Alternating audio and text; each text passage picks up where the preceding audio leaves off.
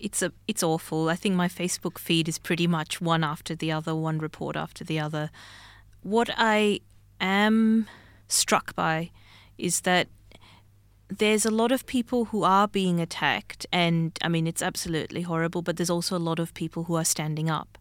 And a lot of people in these minority groups, people from the LGBTI community, Muslim groups, people of colour, who are empowered enough to stand up in their own communities and take this head on and go, no, this is not okay. We don't support Trump, but we also don't support the values that he represents and the emboldening of the far right that's happening as a result. It's appropriate that our hearts and minds go to minorities in America, but I guess we're just closer to home.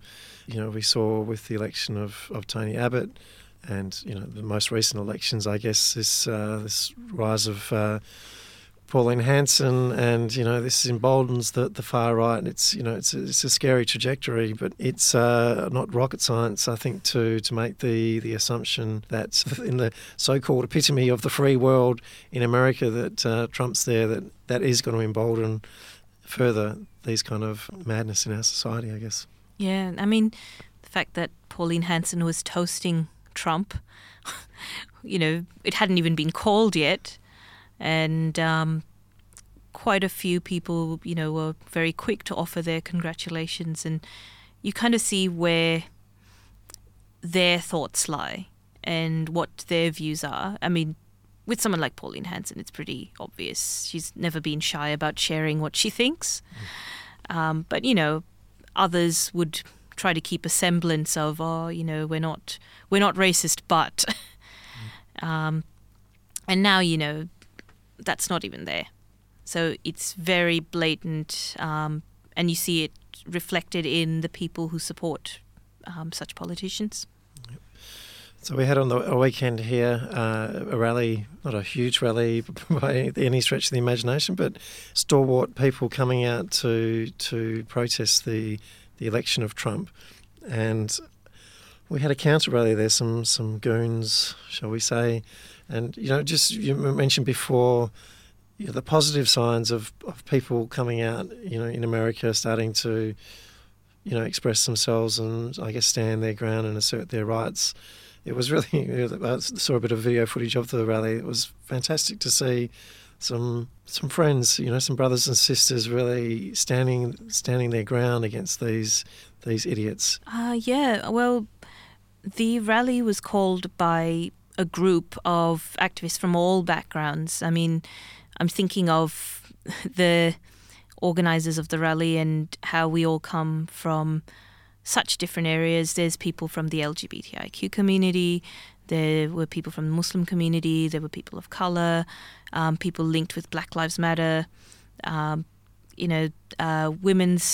rights activists, and what was Uncle Ben Taylor opening up? Uncle Ben. We've got we had speakers and activists from so many different backgrounds, and really it was a united show that none of us agree with what is going on. None of us agree with the politics of the far right, and none of us agree with the values that Trump has perpetuated and that, are reflected in the actions of people, basically the people who stood for him at the counter rally. Yeah. And it was great to have such a diverse group involved in organising, but it again reflects that people are getting more empowered and standing up and saying, we're not going to stand for this. It's symbolic. It's, some people might turn their nose up at it, I guess. But, for me, it doesn't matter what I think about it. What's your opinion on this safety pin thing? Can you tell us a little bit about that?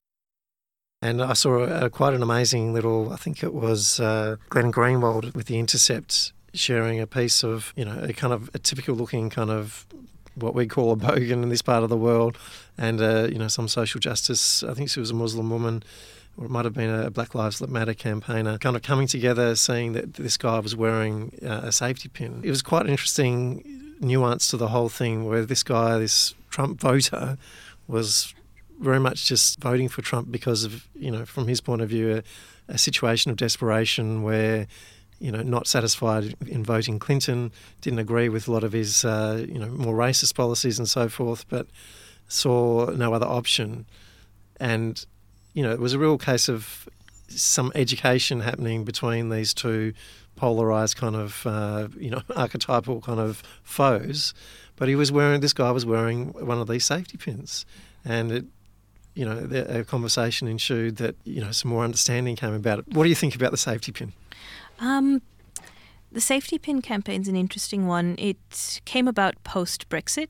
And again, it was in line with the idea that a lot of people who are visible minorities are being attacked. And by displaying a safety pin, you're showing that you're a safe person, that the person can talk to you, can rely on you for help. And that's coming up again. And as you said, it led to that conversation between people from complete opposite sides of the political spectrum. And there's a fair bit of criticism around it because you don't get to designate yourself an ally. That's one of the key criticisms that I've found around it. That quite a few people are saying, well, if you're wearing the safety pin, that doesn't automatically make you a safe person. It's the person who's being threatened who decides who's safe and who's not. I've found for myself, I actually give out safety pins to people I trust. And so getting some agency through that campaign and actually saying, I trust you to be a safe person for me, and I'm giving you this safety pin as a representation of that responsibility that you now have to be that safe person. And having that agency is really, really important in something like this because it allows for people to actually feel that, okay, now we need to prove, we need to walk the talk. Yep. Other issues that have come up are people who aren't safe using the safety pin campaign to, they'll wear a safety pin, but their actual motive is to target people. Sure. And, that's really unfortunate. I read a post that someone was saying on Reddit, there's threads that are, saying, wear this and go to this place and people will think that you're, one of them. And, I haven't read the thread on Reddit myself, but again, this is being reported. Yep.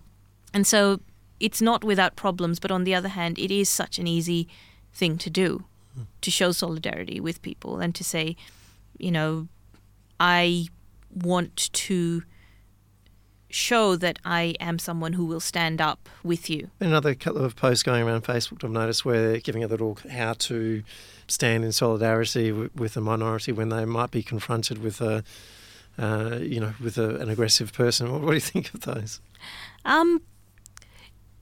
I think that these sort of guides, it's nice to see them going around, that people have thought about it.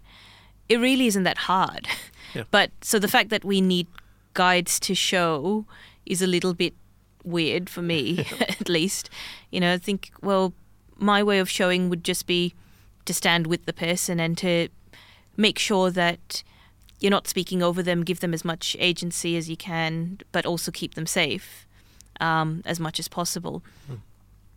But at the same time, it's showing that people are aware. People are aware that solidarity is needed, and people are aware of their own privilege in such situations, that, they do carry, they're less likely to be threatened or targeted. And so they have that power to make a difference. So I think, it comes from a good place. And I think if people actually started doing that and actually started, if they saw something happen, they didn't kind of go back to their phones or walk away. And there's fear in there. I wouldn't hold that against them. There's also that fear that you're going to be attacked. But if there was just this culture of people standing up with one another, then if that's what the guides are leading to, then that's great. Yeah. On one level, I'm kind of even struggling, resisting going here in my own mind because I think it's a very dangerous kind of, thought form and kind of psychology. But, we're all dealing with this reality of Trump being in power. And there's obviously some talk, some people, even luminaries of the left, or so-called luminaries of the left, like Zizek was, almost advocating for a Trump presidency because, it would be the moment where things are finally polarised enough that it activates people to act, to get going. Now, I reject that on one level, but the reality is now we have the situation. So, what you call that to people at this time? Yeah. Look, I mean, ideally, this shouldn't be a situation that's happening. That's one of the things that it shouldn't take a situation like this to lead to empowerment and to lead to a movement. We shouldn't have gotten here in the first place. But what I can say is that the outpouring of support that I've got a fair amount of hate. In the past week, it's ridiculous the kind of messages that I've been receiving. And not just me, but several other people who, from the trans community, people of colour, everyone's been reporting all sorts of ridiculousness going on. I mean, I've had a long-standing issue with certain people who keep stealing my images and making fake accounts and using them to harass people. And the latest ones were of elders from the Aboriginal community, which was absolutely horrifying that, the images were being stolen and, presented as a front behind which these people were harassing other people. And it's disgusting. But, it's as much as there's all this horrible stuff going on, I've seen people from all backgrounds kind of reaching out and saying, hey, make sure you're safe. People who, I may have only met once or twice messaging me and saying, this is my number, give me a call if you need help. Other people who've put up posts saying, if anyone is afraid of going on public transport, I'm happy to chip in for a taxi or an Uber to make sure that you're safe. And just putting it out there on their Facebook pages. So that's actually been a really positive thing to see, and something that gives me a little bit of hope that we're not completely messed up. And I could be in an echo chamber. I could be just, that I've surrounded myself with people who think like me, who are positive in the face of all this. And it's very hard not to be negative, I have to admit, But I think that whole coming together is so, so, so important, but also the empowering of the communities that are affected. It's Pride Month. The weekend we're going to have the Pride March, and to see people from the LGBTI community stand up and, be proud of who they are, but also take one, not just for their own communities, but for other communities. It was actually quite moving and quite important that they felt empowered enough to stand up, but they also felt empowered to stand with the other communities.